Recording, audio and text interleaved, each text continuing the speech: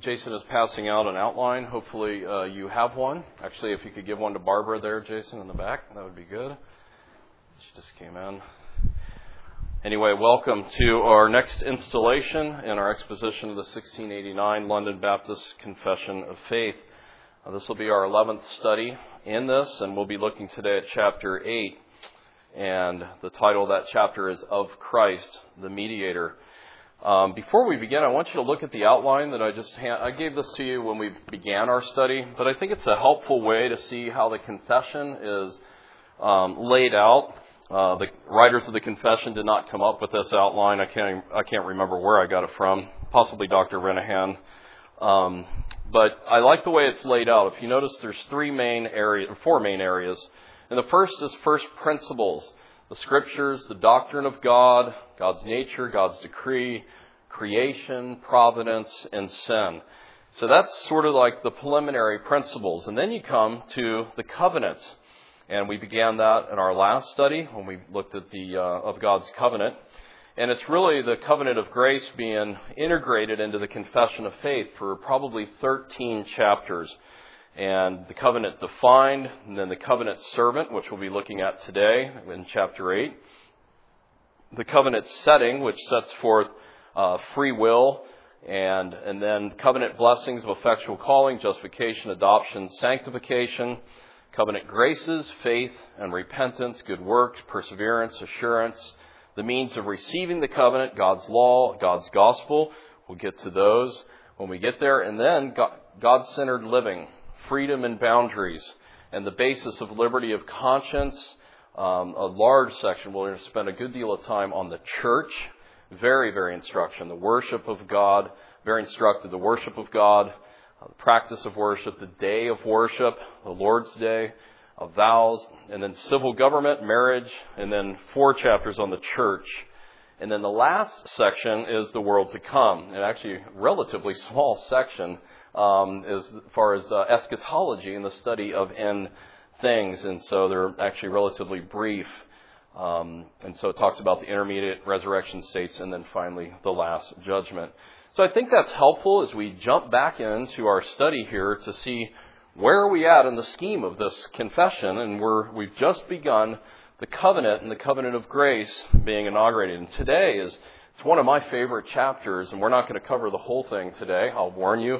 Right now, if you'll turn to chapter 8, is Of Christ the Mediator. There is so much theology and lessons that could be turned just from these 10 paragraphs here. There are themes, there are a multitude of themes, and we'll look at that as we progress on. Now, I only have one extra copy of a confession. I realize probably everybody didn't get one or didn't bring one.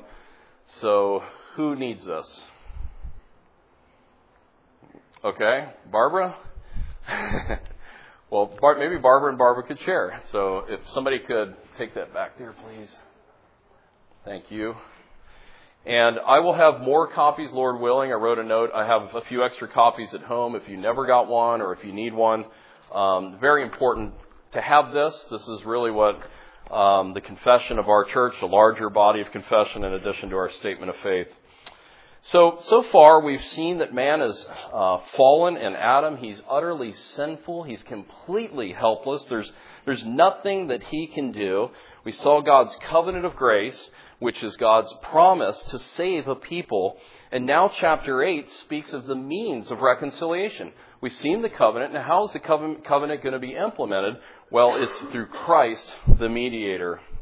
And just by way of review on the covenant, in case you weren't here, and it was 2 or 3 months ago. A covenant is a formal agreement between 2 or more parties. We think of a marriage covenant. It involves promises, stipulations, and so forth.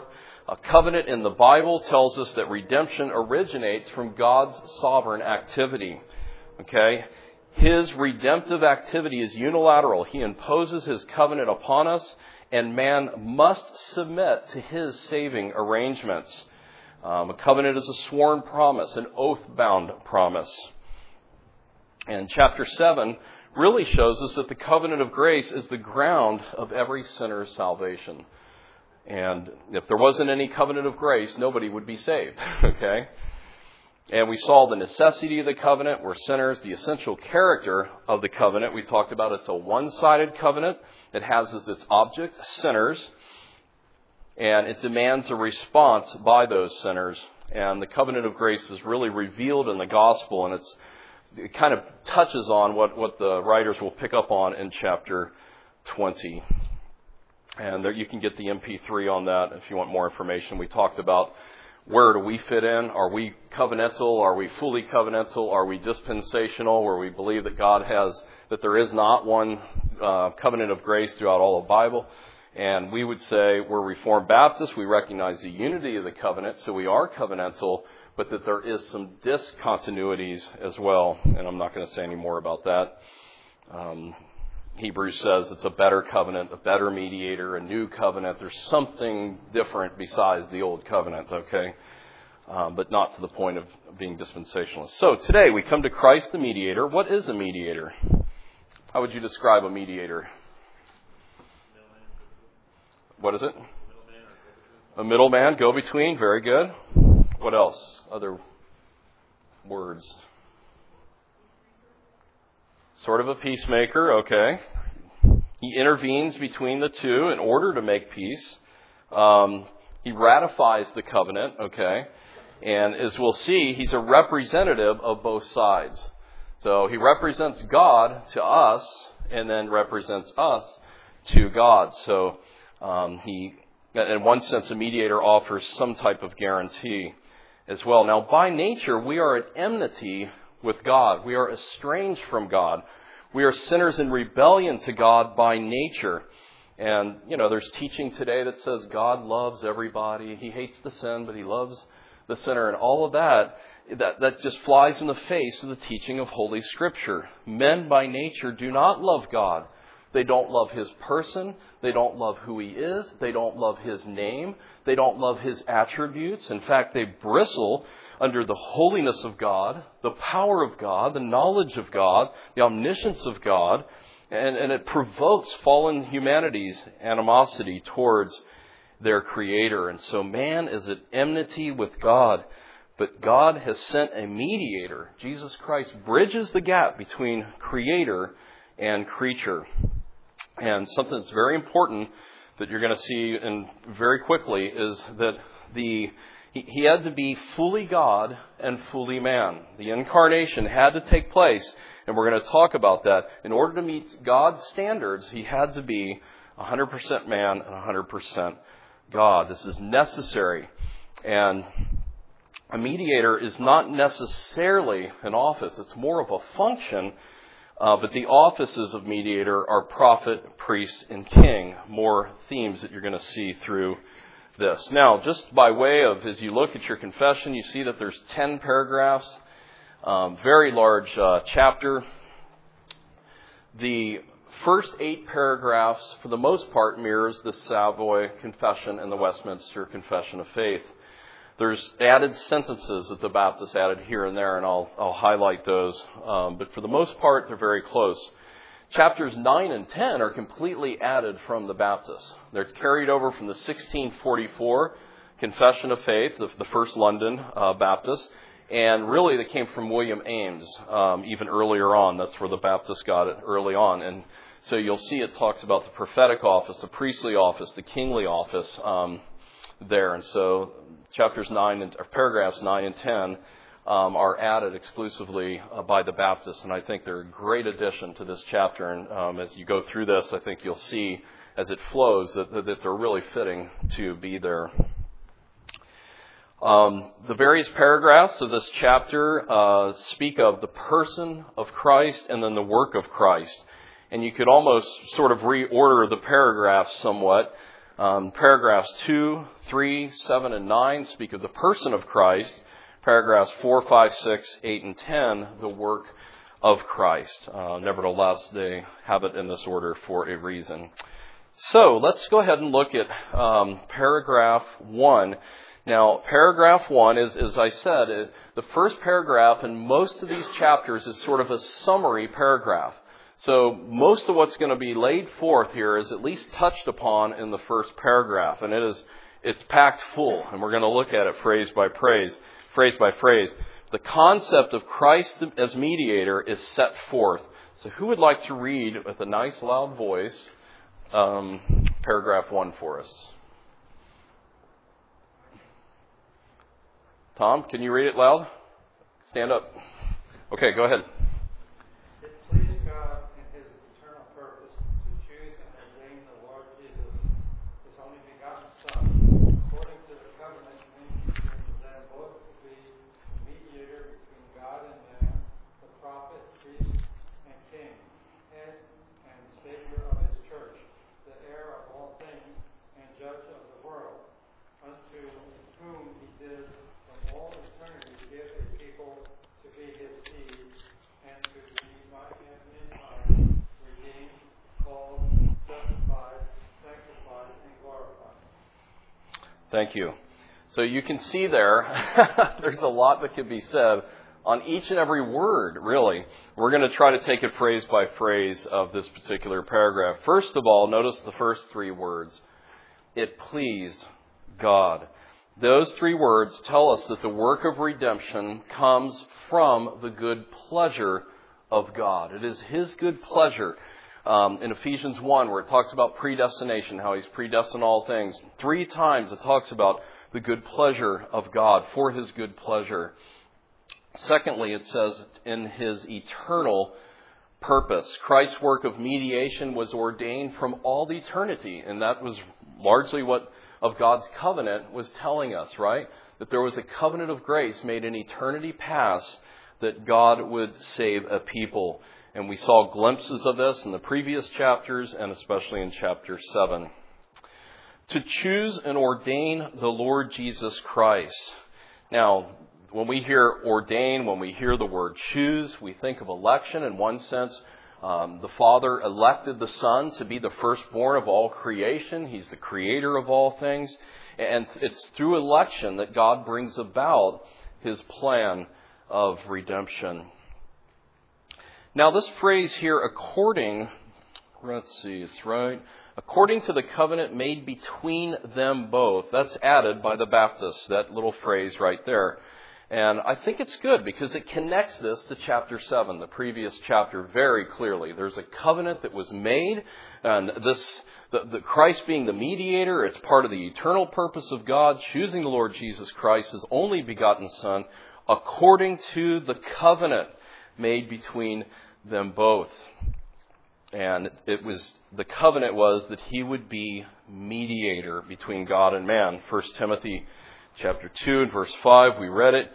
For there is one God and one mediator also between God and man, the man, Christ Jesus. Now let's think for a moment here. Well, it goes on and says, to be a mediator between God and man, the prophet, priest, and king. And let's stop there. Let's think for a moment about what was the role of a prophet? What was the role of a priest? What was the role of the king in the Old Testament, in the Old Covenant? Let's start with prophet. What was the role of a prophet in the Old Testament? Yes, Joe? Spoke the words of the Lord, right? Often marked by, thus saith the Lord, right? So, authoritatively, directly from God, a spokesman for God, that was the role of a prophet. Now, what about a priest? Go before God. So, to be a representative of the people before God. The work of a priest was like a mediator, offered intercessory prayers for the people and spoke to God on their behalf. And it's interesting, in the New Testament, as we just looked at elder qualifications and we touched on Acts 6 and what pastors are to do, there's aspects of prophet, aspects of priest that are now rolled into one New Testament office of minister of the gospel. Now, as far as kings, what do you think of when you think of the kings? I'm laughing because a lot of the kings, they weren't good kings, were they? But what do you think of? What is a righteous king? What do you think of? Justice, okay. And on what basis? What justice? He represented, the kings of Israel were supposed to represent God. A righteous king knows that they're the Lord's representative and ruling the people in justice, as Lena said. He was there to mediate the rule of God to the people of that society. So that's what the Old Testament, and Paul says that there is only one mediator between God and man. I just read it in 1 Timothy chapter 2. He's speaking of the par excellence mediator. See, the prophets, the priests, and the kings in some way foreshadowed some type of mediation between God and the people. But they're just dim representations compared to the par excellence, the Lord Jesus Christ. He is utterly unique because he's uniquely qualified. This mediator is truly God and truly man, both human and divine nature present with him. Only one mediator is fully qualified to bring about the ultimate goal of mediation. And that is what? The ultimate goal of mediation is what? Our reconciliation and our redemption. And there's only one mediator that's qualified to do that. In fact, it was John Calvin that, as he systematized theology, really, in his Institutes of the Christian Religion, that really identified prophet, priest, and king and applied that threefold office to Christ for the first time. So you see the progress of Christian understanding and theology through the centuries. Now we're going to expand on this a little later, but in regards to Jesus Christ, he's a prophet. He not only proclaimed the Word of God, right, speaking on behalf of the Father, authoritatively speaking himself, but he is the Word. In the beginning, the Word. Let me throw out a few verses. Who would like Acts 3:22? Okay, Jubal. Hebrews 1:2. Matt? Acts 17:30 and 31. Jason? And we'll go with that right now. So,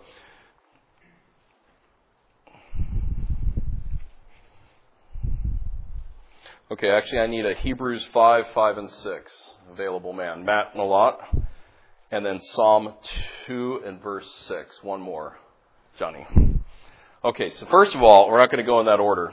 I gave you the wrong order there. Christ is a prophet because he proclaimed the Word. He is the Word. And what does Acts 3:22 say? Acts 3:22. Moses said, "The Lord God shall raise up to you a prophet like me from your brethren. To him you shall give heed in everything he says to you." Okay, and that's a quote from where?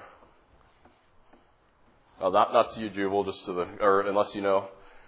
We should know this. Deuteronomy, yes. It's Deuteronomy. And so it's a quote from the book of Deuteronomy. The Lord will raise up from among you a prophet like me from among your brethren. So there very specifically it's being prophesied that Christ would be the prophet, and he is the prophet. And now let's look at the idea of priest in Hebrews 5, 5 to 6. Who had that? Okay.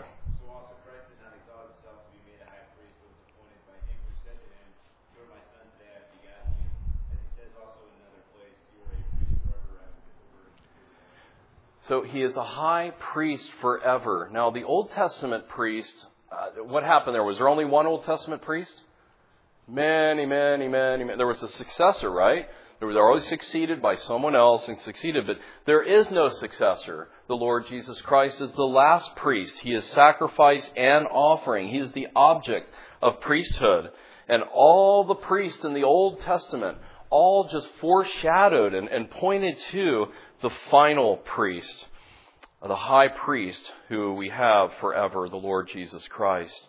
Well, there's a sense in which Christ is king as well, and let's look at Psalm 2 and verse 6. "But as for me, I have installed my king upon Zion, my holy mountain." Right, and that's the psalm that Brother Steve made reference to earlier in his prayer that speaks of Christ's reign is forever. The verses at the end of that psalm actually are quoted. I can't think of which of the 7 churches it is now, but that's one of the problems. You shall rule with a rod of iron with him.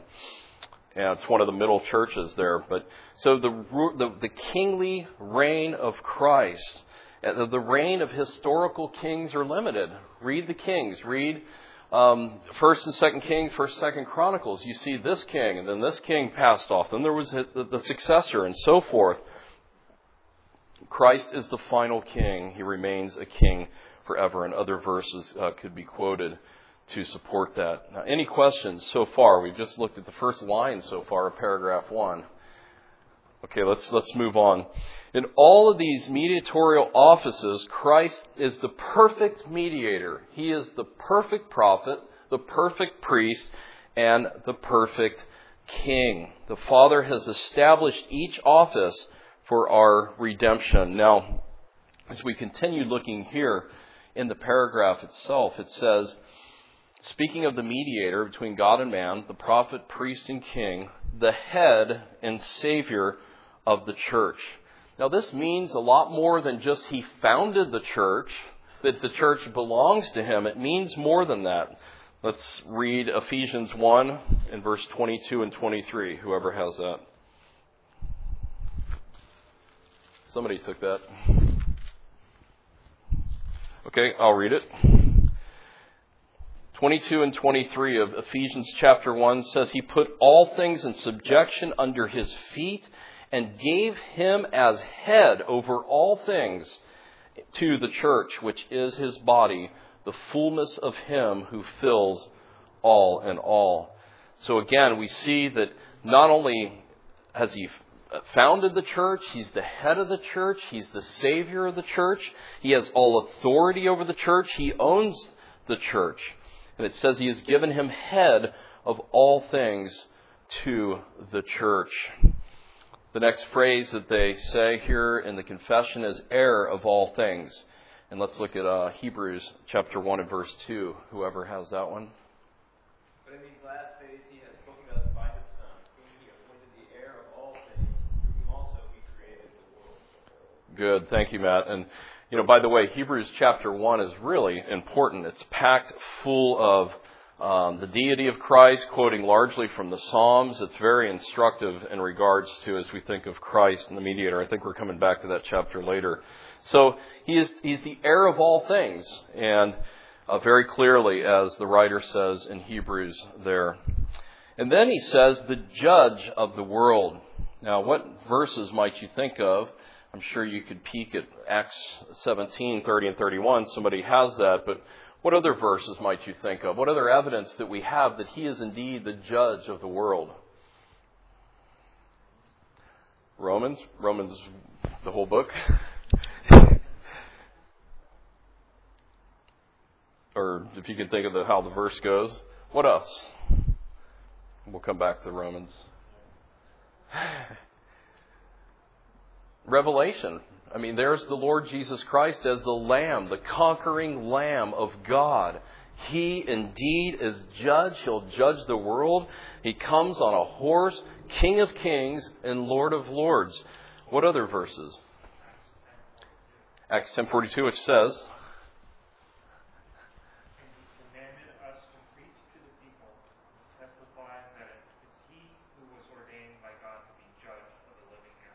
very good. So there's another verse. And then whoever has Acts 17, go ahead and read that, 30 and 31.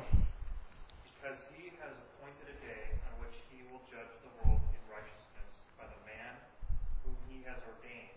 He has given assurance of this to all by raising Him from the dead.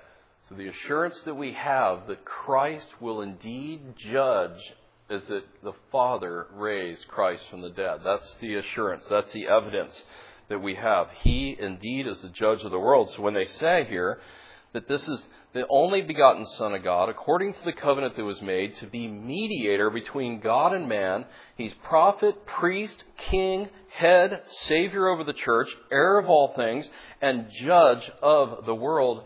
That's a mouthful. That's an awesome description of the Lord Jesus Christ here. Any other comments on the other verses? Judge the world. Yes, Rob? Judge the world. That was what Abraham was saying to the Lord when he was talking about destroying Sodom and Gomorrah. Judge the whole world do wrong. Good. Did you find the Romans? how does it go? Talk about being judged. But we'll see on Christ. Okay, I wonder if that's Romans 8 somewhere, but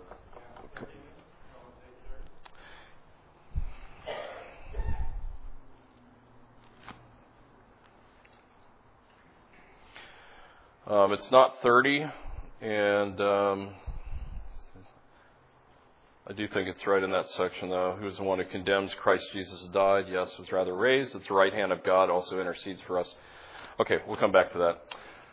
All right, so then the paragraph ends, if you notice here, judge of the world. And now notice, unto whom he did from all eternity give a people to be his seed. There is a specific people from all eternity given to the mediator to go and to purchase for us. The Redeemer, maybe, might be a better way to say that. And then notice this, and to be by him in time redeemed, called, justified, sanctified, and glorified. Not only is this a preview of the whole chapter 8, right, of Christ the Mediator, that's actually a preview of the next several chapters, actually in the same order in which they fall. You've got effectual calling, justification, adoption, sanctification, saving faith, etc. So the writers of the confession give this little foretaste of what is to come. And this is really the actions of his mediation. He redeems, he calls, he justifies, he sanctifies, and ultimately glorifies. And so this paragraph is an excellent paragraph that summarizes what is to come in the confession. Now, just for you theologians out there, I'll just throw this out here. The Latin Ordo Salutis talks about the order of salvation. Rob's smiling over there. Probably knows where I'm going. But you also have the Pactum Salutis, which is the covenant of redemption made in eternity past. The Historia Salutis, which is in history, how it unfolds. And then you have the Ordo Salutis as how it actually takes place. You're called, justified, sanctified, glorified. And you see aspects of all three of those in this paragraph alone. So it's packed full of theology, and we could easily spend weeks just on that, but because of time, we won't. This is supposed to be an overview of this and to give you some bait, as it were, to study and to dig deeper. Any questions on paragraph 1 before we go to paragraph 2? Okay, well, let's move on. Paragraph 2 gives us really the identity of the mediator. And this is a very long paragraph. And who would like to read this for us? You want to, Steve? Okay. Paragraph 2. The Son of God, the second person in the Holy Trinity, being very and eternal God, the brightness of the Father's glory, of one substance and equal with him, who made the world, who upholdeth and governeth all things he has made, did when the fullness of time was come, take upon him man's nature, with all the essential properties and common infirmities thereof, yet without sin. Being conceived by the Holy Spirit in the womb of the Virgin Mary, the Holy Spirit coming down upon her, and the power of the Most High overshadowing her, and so was made of a woman of the tribe of Judah, of the seed of Abraham, and David according to the Scriptures, so that two whole, perfect, and distinct natures were inseparably joined together in one person.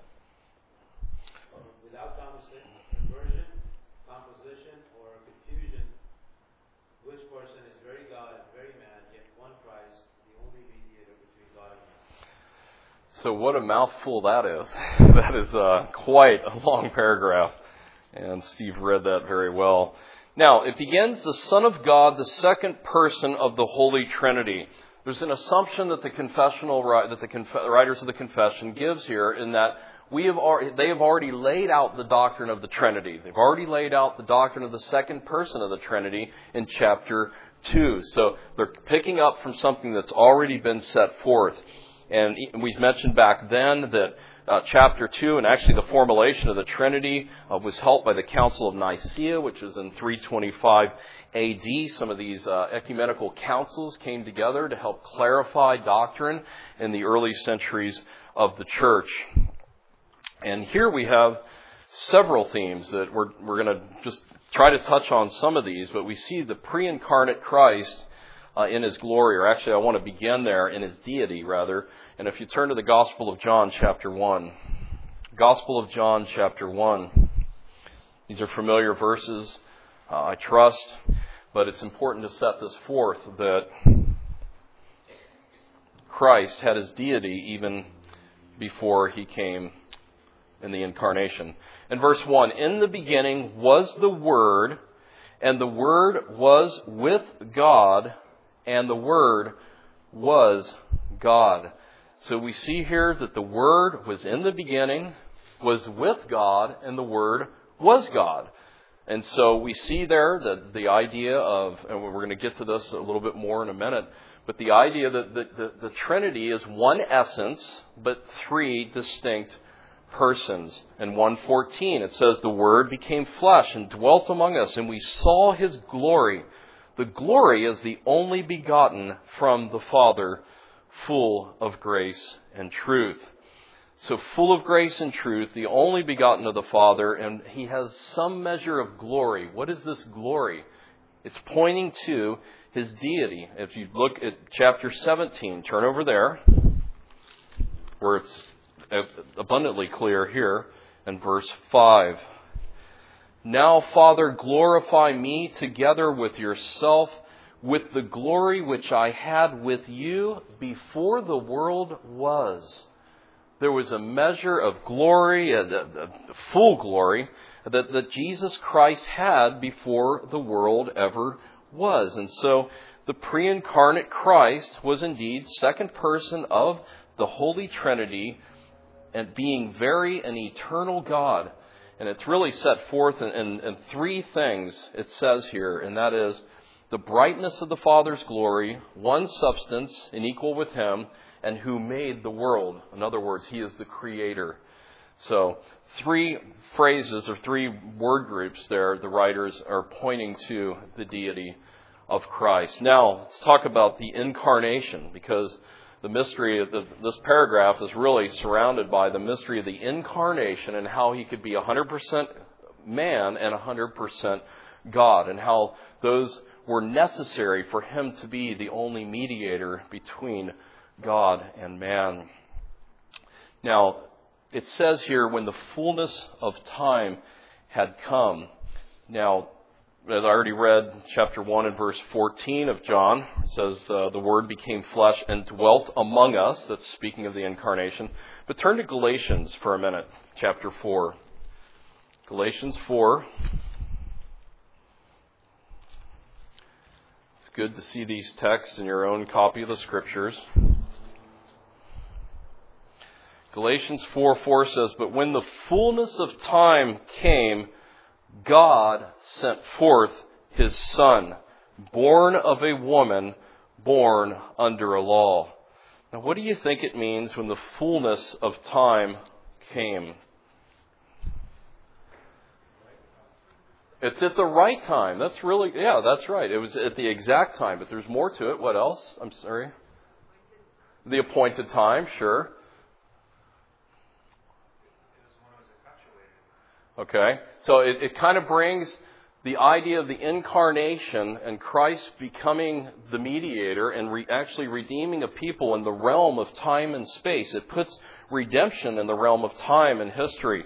And God works in history and in time and in space. And this word fullness is a very interesting word in the original Greek. It's not just a glass filled all the way to the rim where if you tapped it, it would drip over.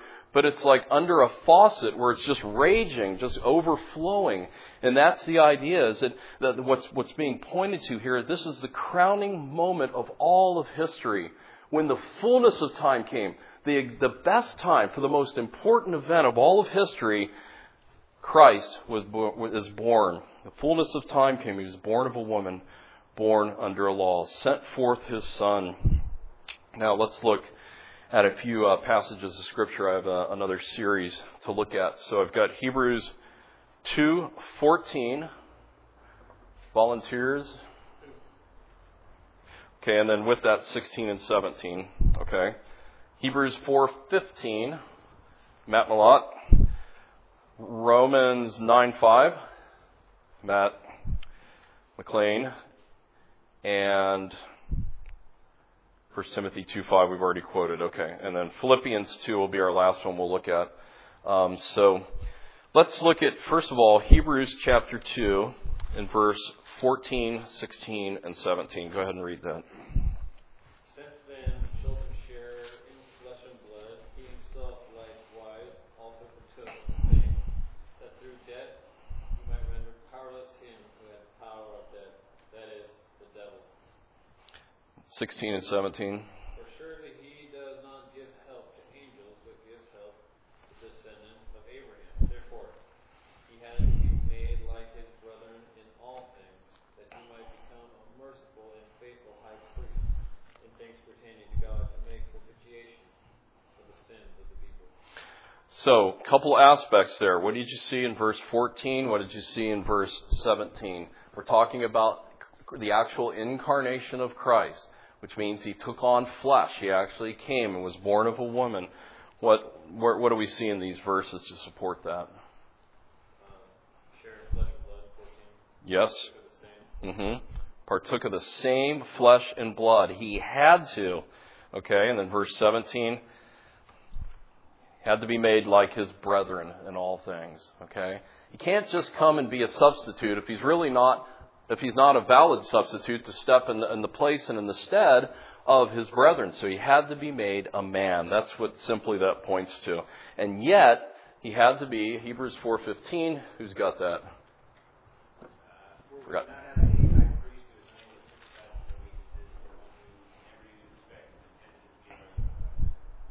Okay, so he was without sin is the important thing to note here. So not only did he have to take on flesh and be made like his brethren, he had to be sinless, right? To really qualify. And then Romans 9:5. I think this verse was supposed to be somewhere else, but whoever has that, go ahead and read it.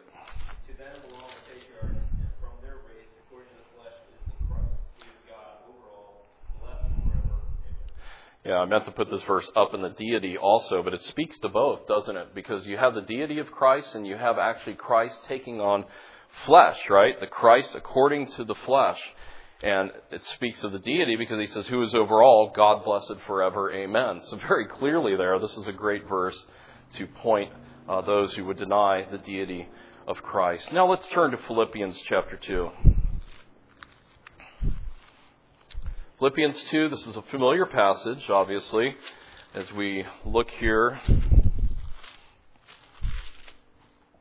at verse 5 to 8, we see the humiliation of Christ. Have this attitude in yourselves, which was also in Christ Jesus, who, although he existed in the form of God, he did not regard equality with God a thing to be grasped, but emptied himself, taking the form of a bondservant, and being made in the likeness of men. Being found in the appearance as a man, he humbled himself by becoming obedient to the point of death, even death on a cross. Now, there's a lot of things we could comment on there, or try to keep this brief in regards to this section of Scripture. But we see here that he existed in the form of God. He did not regard equality with God a thing to be grasped. He did not exert his rights, but he emptied himself, taking the form of a bondservant. Again, it says, being made in the likeness of man and being found in the appearance of man. He was a real man that humbled himself to the point of death. So we see the humiliation of Christ and his life. But then in verses 9 to 11, it speaks to his exaltation. And could somebody read that for us? Verses 9 to 11. Nice and loud. Okay, Jason. Yes. Therefore God also has highly exalted him, and given him the name which is above every name, that at the name of Jesus every knee should bow, of those in heaven, and of those on earth, and of those under the earth, and that every tongue should confess that Jesus Christ is Lord, to the glory of God the Father.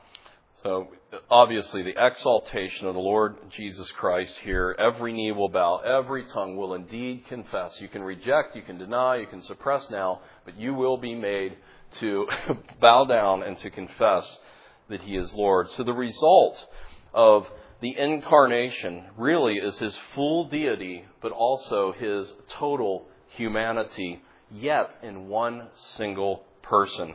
And so we'll look at a few more verses in regards to deity and humanity here. His deity, He has the same attributes that are given to God are said to be true of Him. We see His full deity clearly spoken of. And I've already mentioned it too, the idea of, in the paragraph here, of one substance and equal, right, with God. And then the brightness of the Father. And that He made the world. Okay, that's speaking of His deity, that He is equal with God. And Scripture is very direct. We already looked at John 1 and verse 1, right? In the beginning was the Word, Word was with God. The Word was God. This is God. But in John 20:28, we have a very clear explanation, which Jesus doesn't say, shh, don't say that. I'll read it for you. It's in regards to Thomas. In 20:28, remember this is the appearance, and Thomas wasn't there. And then He came, and in verse 27, but He said to Thomas, reach here your finger and see my hands. Reach here your hand and put your hand on my side. Do not be unbelieving, but be believing. And Thomas answered and said to Him, my Lord and my God. And Jesus said, because you have seen me, have you believed? Blessed are they who did not see and yet believe. Now, if Jesus was not truly God, He would have rebuked Thomas right there, wouldn't He? He would have said, what are you talking about? God is in heaven, or whatever He would have said. No, He accepts that worship. He is truly God. Romans 9:5, there's the verse. We already read it again. And then back to Hebrews chapter 1. I knew we were going to end up back there. Hebrews chapter 1, if you're following along. Now, this is quoting Psalm 45 and verse 8 and 9. But of the Son, He says, your throne, O God, is forever and ever, and the righteous scepter is the scepter of His kingdom. You have loved righteousness and hated lawlessness. Therefore God, your God, has anointed you with the oil of gladness above all your companions. There's actually a series of other verses here. On verse 13, sit at my right hand till I make your enemies a footstool for your feet. And other verses could be quoted. So surely the deity of Christ is being set forth in the confession, but also His true humanity. And God's purpose from eternity was fulfilled at the exact time. And the fullness of time came. He took on man's nature with all the essential properties, all the common infirmities thereof, and yet was without sin, and speaks of being conceived of the Holy Spirit, born of the Virgin Mary, etc. Now it's interesting, all of this idea of common infirmities, what do you think of when you think of that? Okay, so let's develop that a little bit. What else? Okay. All of our physical limitations, mental limitations would probably all fall into this. That is, if you shook hands with Him, that's not like, you would just see that there's something. He's a man. He's a real man. You'd probably feel a callus. You'd shake hands.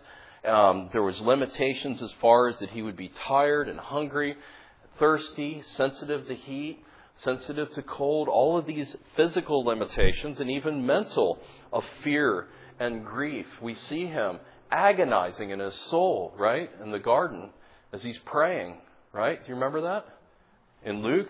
And can you not watch with me for 1 hour? And then He prays again, Father, if it be your will, let this cup pass from me. Nevertheless, not as I will, but your will be done.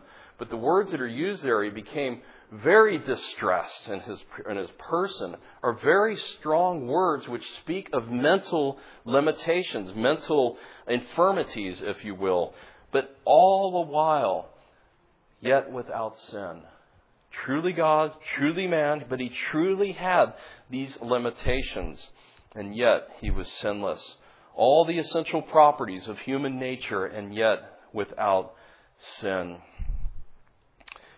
And then Samuel Waldron, in his book on this section, actually has something I thought was pretty good that I copied down for us to look at, talking about his humanity. And he talks about the different aspects in Scripture where it talks about him really being a man, the promise of a man, the designation of a man.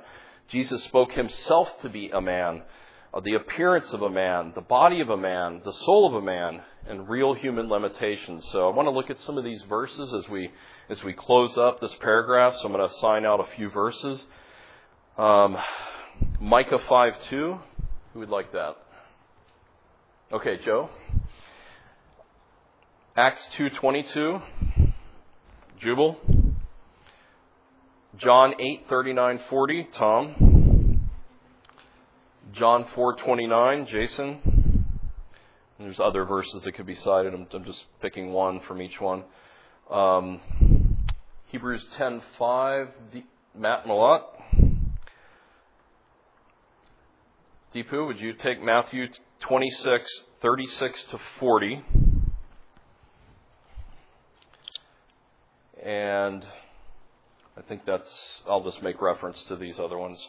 Okay, so first of all, the promise of a man. Again, these are from Waldron, the way he's broken it down. I think it's somewhat helpful. Genesis 3:15, you see the initial promise, right, that one will come, the first promise of a Savior. Micah 5:2, go ahead.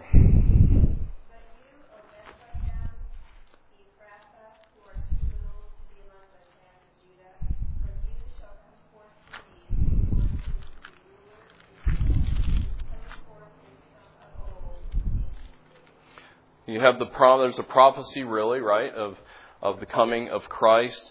Isaiah 7:14 could also be cited. Therefore the Lord himself will give you a sign. Behold, a virgin will be with child and bear a son. His name will be called Emmanuel. So the promise of a man, then the designation of a man, Acts 2:22. Men of Israel, listen to these words. Jesus the Nazareth, a man attested to you by God with miracles and wonders and signs which God performed through him in your midst, just as you yourselves know. So, speaking of the man who will do this, right? And then Acts 17:31, we already read. There will be that he will be the one to judge. 1 Timothy 2:5, there's one mediator between God and man, the man, Christ Jesus. So the designation of a man. Thirdly, Jesus spoke of himself as a man. John 8:39-40. They answered and said to him, Abraham is our father. Jesus said to them, if you were Abraham's children, you would do the works of Abraham. But now you seek to kill me, a man who has told you the truth which I heard from God. Abraham did not do this. So you seek to kill me, a man who has sought to tell the truth. So he called himself a man. And also, remember, what did he call himself? The Son of Man, the Son of Man, the Son of Man. I think 80 times he gives that term to himself throughout his ministry. Fourthly, the appearance of a man. John 4 and verse 29. See a man who told me all things that I ever did. Is this Jesus Christ? So, see a man, right? It's a real man. There's other verses in John 18. We're going to skip those. The real body of a man. Hebrews 10:5. Who has that?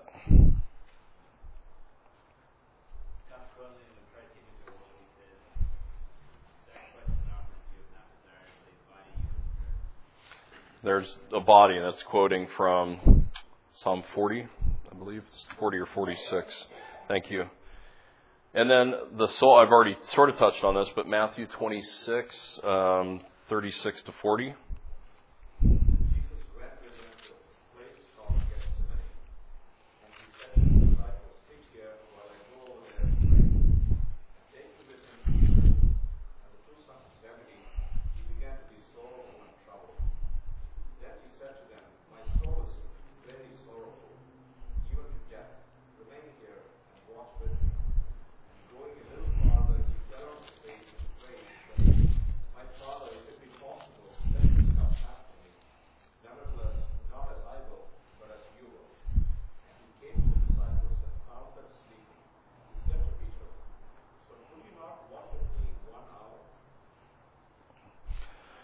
So we see there, I've already touched on that, as I said, but the reason why Christ had to have emotions and have the real mental limitations, I guess you will, that we do, is so that when he's sinless, it really means something. If it didn't really affect him, then, that he's just God, he can go through and say no to every sin, that's one thing. But he's truly man, truly God. He has all the infirmities, as the confession says, that we are accustomed to, yet he was without sin. The various emotions where Jesus wept, we see that.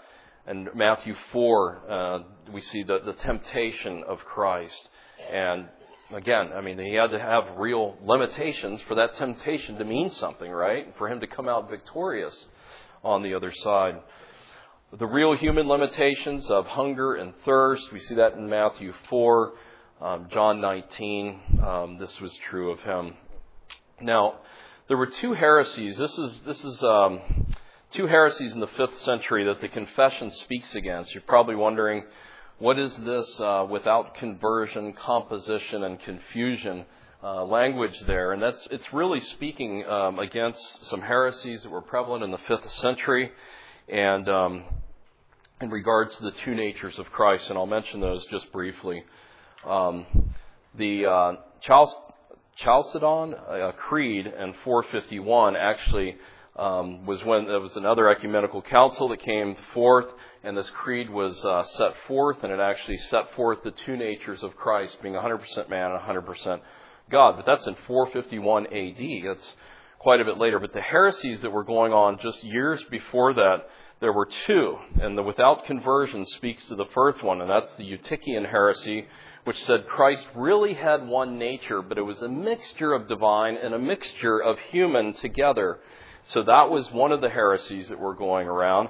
The other one I hadn't heard of until this particular study, that one I had, is Nestorius, this particular heretic, which separated the two natures of Christ to where it was like two separate people. And so the idea that was developed through that creed and theological thought since then was the true hypostatic union of Christ, and that the two natures are really in one person, 100% God and 100% man. And so the confession seeks to speak to that when it says so that the two whole, perfect, distinct natures were inseparably joined together in one person, without conversion, without composition, without confusion, which being very God and very man, yet one Christ, the only mediator between God and man. So the second paragraph, again, is just absolutely packed full of theology, the words chosen very carefully, and communicates well what they're getting across. So, any questions on paragraph 2? We're going to stop there. We obviously are out of time, and we're going to pick up, Lord willing. I don't think we're going to be able to finish it even next week, so we'll probably look at least the next 3 or 4 paragraphs, and probably through 6. But who knows? Maybe we'll try to do the whole thing. I still need to do my study on that. Questions? Go ahead. When it comes to Jesus Christ's nature, similar to human nature and the fact that we consider sinful, depraved nature, did he not have that? Right. He didn't have that. He was born of a virgin. No, he was not. But in that essence, he was different because he was conceived by what? Holy Spirit, right? And so he's not a son of Adam, and so that's what makes a difference. But he was a real man. He was really born of a woman. Jason, comment? Closer to, I guess, the pre-fall Adam. Yeah, that's right. That's what most theologians would kind of say. Okay. Well, let us have the commitment to be grounded in theology, not only knowing the Word of God, but studying good confessions that men. The Westminster Confession took, I think, 1.5 years of meetings to put together, and very similar. The Baptists didn't just throw a bunch of words together and say this is our confession. I mean, hundreds of gifted men came together and chose carefully the words that are set forth to represent the doctrine of what the Holy Bible teaches. But we should study our Bibles first and know them well. And then confessions can be a helpful way, like the outline that I passed out, and sort of ordering theology. They're helpful tools, but it's not inspired. So let us remember that. Let us remain humble as we learn. We're going to come to things in our study here that maybe we've never heard of, we may not agree with, that we're going to have to come with humility to the Scriptures. And what do the Scriptures teach? And be willing to change according to the Scriptures. Don't be frustrated if you can't understand everything at once. There's a faulty teacher teaching on the one hand, for one thing, and then there's it's just hard to understand the deep things of theology instantly, and these things take time. And remember, it's taken 20 centuries for theologians to formulate the teachings of Scripture. It took 15 centuries for Calvin to really systematize things. Augustine had done some. There's been attempts through the centuries, but really, that long just to even have it systematized, and then the confessions. And so there's a progression of thought, and so we should come humbly to it. Any final questions? Yes, Tom.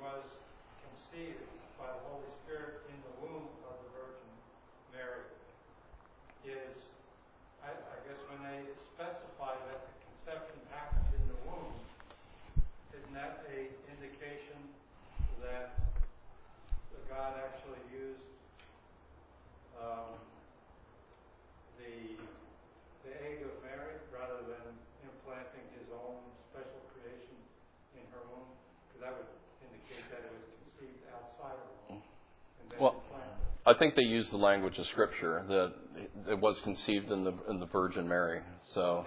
But I was saying that the important thing is whether it was simply a creation of God, or did He actually use the egg of Mary? That's probably. I'm not going to comment on that without thinking about that. I think that just gets to the realm of. I would think the egg. I mean, that's really what happened there, but. That's something for someone else to answer, I guess. But let's close in prayer. Father, we thank you that we could look into these things. We thank you for your word and the truth that is declared therein. Lord, we thank you for even our Baptist forebears and the labors that they have gone through in putting together this confession of faith. We thank you for its richness. We thank you for its soundness. Lord, may we, again, look to Scripture first and foremost, and may we learn as we go through this. We ask in Jesus' name. Amen.